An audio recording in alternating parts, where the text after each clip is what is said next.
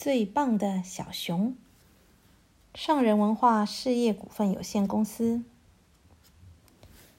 小朋友，现在我要讲的故事发生在好多年以前。那时候树木还高高耸立，树枝一直伸到天空里，溪流也清澈无比，一眼望下去，可以看到水底一颗颗的鹅卵石在滚动。就在那时候，在很高很高的山上住着一只母熊。有一年，春回大地，光秃秃的枝头上，鸟儿开始叽叽高啼，冰雪融化，阳光把洞口前的石头都晒暖和了。这一年的春天，熊妈妈生下了一只小熊。小熊的眼睛像星星，小熊的毛亮晶晶。夏天，蜜蜂离开蜂窝飞出来了，小熊挥着爪子，好奇地拍打着这群蜜蜂。小熊真是世界上最棒、最美的孩子。孩子，你好美啊！妈妈说，她打从心坎里喜爱自己的孩子。白天的时候，她抓来鱼儿，带来蜂蜜，让小熊吃得饱，希望小熊长得好。晚上，小熊紧靠在妈妈又温暖又柔软的怀里。当早晨太阳升起，熊妈妈就帮小熊把毛舔得闪闪发亮，然后带它到洞口前的草地上，陪小熊玩好玩的游戏，一直到小熊玩累了，靠在它身上舒舒服服地睡觉。熊妈妈非常爱它的孩子，而小熊的毛也越来越美，眼睛越来越亮，爪子越来越灵活。吃了鱼和蜂蜜，长了一身温暖又柔软的毛。有妈妈经常为它温柔地舔舐脸孔和毛，当然长得又壮又好。孩子啊，这么快你就长这么大了，熊妈妈心里真高兴。于是她带着小熊来到河边抓鱼。河边的草地上长着蒲公英，飞着胖嘟嘟、傻乎乎的蜜蜂，小熊就四处玩耍，摘摘花，追追蜜蜂，还自己抓到了一条鱼。熊妈妈看了说：“孩子啊，你真强壮，真敏捷呀！”她心里好得意，真想让全世界的人都来看看自己的孩子有多能干。这是个最热、阳光最灿烂的夏天，小熊是最美、最聪明、动作最快、身手最敏捷、最强壮又最快乐的孩子，而熊妈妈也深深地疼爱着它。有一天早晨，天气一样暖和，阳光一样晴朗。这时候，草地上出现了另一只母熊和一只小熊。那只小熊全身的毛亮晶晶，眼睛像星星，四只爪子也灵活又敏捷。两只小熊认识了，它们一起玩耍，直到天黑。两只熊妈妈躺在森林边缘的树荫下，温柔地看着自己的孩子。你的孩子好漂亮啊！熊妈妈客气地对另一只熊妈妈这么说。你的孩子才漂亮呢！另一只熊妈妈也客气地回谢。两只熊妈妈望着草地，看着两只小熊跑来跑去，在那里玩游戏，他们心里都好得意。每一只熊妈妈都认为，只有她自己的孩子才是世界上最美、最能干、最聪明的小熊。到了晚上，熊妈妈和小熊一起躺在洞里。可是今晚小熊第一次感到很伤心。他说：“我朋友的毛长得比我还美，眼睛比我还亮，我不是全世界最漂亮的小熊啊！”小熊好难过，哭着哭着几乎要睡着了。哎，胡说，哪有这回事？熊妈妈一边说，一边温柔地舔着小熊的脸。你是我心目中最美的孩子。也难怪，爱是会让人盲目的，而且本来就应该这样啊。小熊翻来覆去睡不着觉。从前呢，他认为自己是最美的孩子，现在想到自己再也不是世界上最美的小熊了，他心里就很烦恼。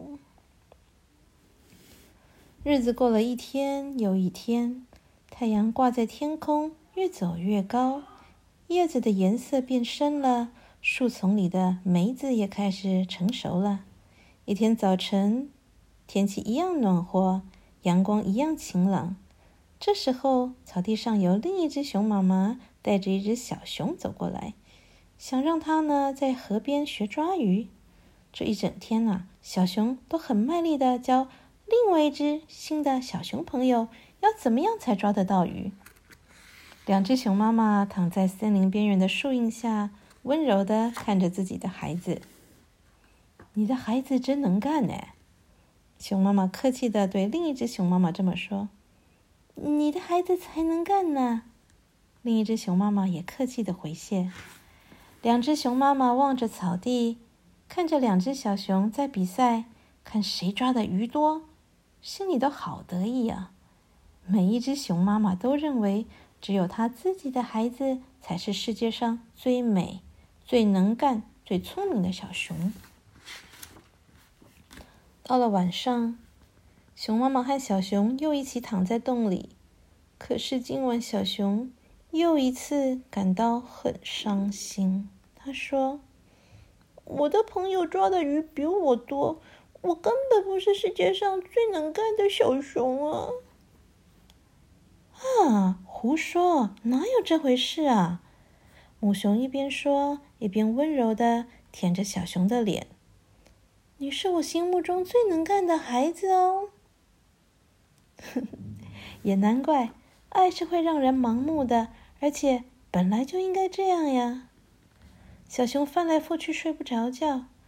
从前他认为自己是最能干的孩子，现在想到自己再也不是世界上最能干的小熊了，他心里就很烦恼。日子过了一天又一天，太阳挂在天空，走得越来越低，叶子转黄，树丛里最后一群大黄蜂在那里嗡嗡嗡地飞舞。一天早晨，天气不再那么暖和，阳光不再那么灿烂。这时候，有两只熊妈妈各带着自己的孩子在草地上爬，做做游戏，在河里抓抓鱼，还去采集树丛里最后一批挂在枝头上的梅子。三只熊妈妈躺在森林边的树荫下，温柔地看着自己的孩子。你们的孩子实在很有礼貌呢，熊妈妈客气地对另外两只熊妈妈称赞说，他们玩得和和气气，一点都不会吵架。哪里，你的孩子玩耍的时候多有礼貌啊。另外两只熊妈妈呢，也客气地回谢。三只熊妈妈望着草地，看着小熊们，你追我，我追你，他们心里都好得意呀。每一只熊妈妈都认为，只有她自己的孩子才是世界上最快乐的小熊，而且大家一定也都最喜欢它。到了晚上，熊妈妈和小熊又一起躺在洞里。可是今晚小熊呢，第三次感到很伤心。他说：我的朋友都跑得比我快，他们都长得比我漂亮，就算没有我，他们也一样快乐。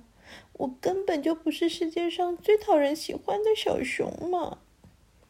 小熊好难过，哭着哭着几乎要睡着了。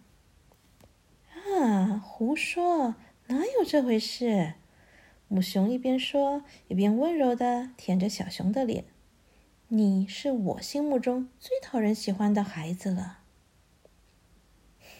也难怪，爱是会让人盲目的，虽然有时候能看清楚事实也不错，但是为了爱而盲目又有何不可呢？从这一天起，小熊再也不跟着妈妈去草地上，它只是两眼发呆，躺在洞里。孩子，你怎么了啊？熊妈妈吓了一跳，关心地问：“你为什么不肯跟我到河边的草地上了呢？”小熊没有回答，他心想：“我又不是世界上最美的小熊，到河边看自己倒映在水面上的影子又有什么意思？还不如留在洞里独自伤心。”“孩子，你怎么了？”熊妈妈吓了一跳，关心地问：“你为什么再也不肯跟我去抓鱼了呢？”小熊没有回答，他心想：“我又不是世界上最能干的小熊，去抓鱼、采集蜂蜜又有什么意思？还不如留在洞里独自伤心。”“孩子，你怎么了？”熊妈妈吓了一跳，关心地问：“你为什么再也不肯跟我去探望朋友呢？”小熊只是不言不语，他心想：“我又不是世界上最讨人喜欢的小熊，去找朋友又有什么意思？还不如留在洞里独自伤心。”秋天到了，天气渐渐变冷了。有一天，有一只大熊来到草地上，它又老又累，慢慢走到小熊家门口。时间还很早，山顶上笼罩着一层薄雾，蜘蛛网上也还挂着闪闪发光的露珠。这时候，母熊已经出门抓鱼去了。它这一去，得到傍晚才能回来。临出门的时候，母熊又看了小熊一眼，心里忧心极了。老熊吃力地向前走，慢慢来到了小熊住的地方。他只看到小熊单独在家，接着就在洞口前倒下去了。过了好一会儿，老熊才恢复了力气。他朝洞口望了望，却只看到小熊把脸埋在爪子里，身体一动也不动。老熊感到好奇怪，说：“哎，难道没有人教过你看到别人要打招呼吗？”小熊心想，自己长得好丑，也不是世界上最美的孩子，于是羞愧地把脸深深地埋进爪子里。“哎呦哎呦，我这个老头可真是可怜呢！”老熊疲倦得要命，一边叹气：“唉，我本来还希望这里会有人帮我的。你看，我走了这么远的路，身体又虚弱，已经没有力气抓鱼了。”听到他这么说，小熊心想，既然他肚子这么饿，应该不会介意是谁帮他抓鱼的吧？就算抓鱼的不是世界上最能干的小熊，他应该也会接受吧。小熊怕自己再不去老熊就会饿坏了，而且说不定还会死掉呢。于是他立刻出门，来到河边，抓了1条、2条、3条鱼。捕鱼的时候，他不时看到水面上自己的倒影。小熊把抓到的鱼带到洞里，放在老熊的爪子前。老熊看到了很高兴，他说：“谢谢谢谢小朋友，看到心底这么善良，眼睛和毛这么闪亮，又这么能干，替我这个老头抓来3条鱼的小熊，哎呀，真是令人高兴啊！我已经好久没看到像你这么乖巧的孩子了。”小熊看着老熊贝贝吃他捕的鱼，过了一会儿，他走出去，躺在草地上。这时候已经是中午，小熊好久没玩耍了耶。他蹦蹦跳跳，试试看自己的身手。在他手舞足蹈的时候，还差点抓到了一只凤蝶。小熊忙得很，既要从树洞里把蜂蜜挖出来，还要练练往下坡路翻跟头。所以虽然他有时候也会想起自己的事，但接着他便想，自己可能不是最漂亮最能干的小熊，少了自己别人也不觉得怎么样。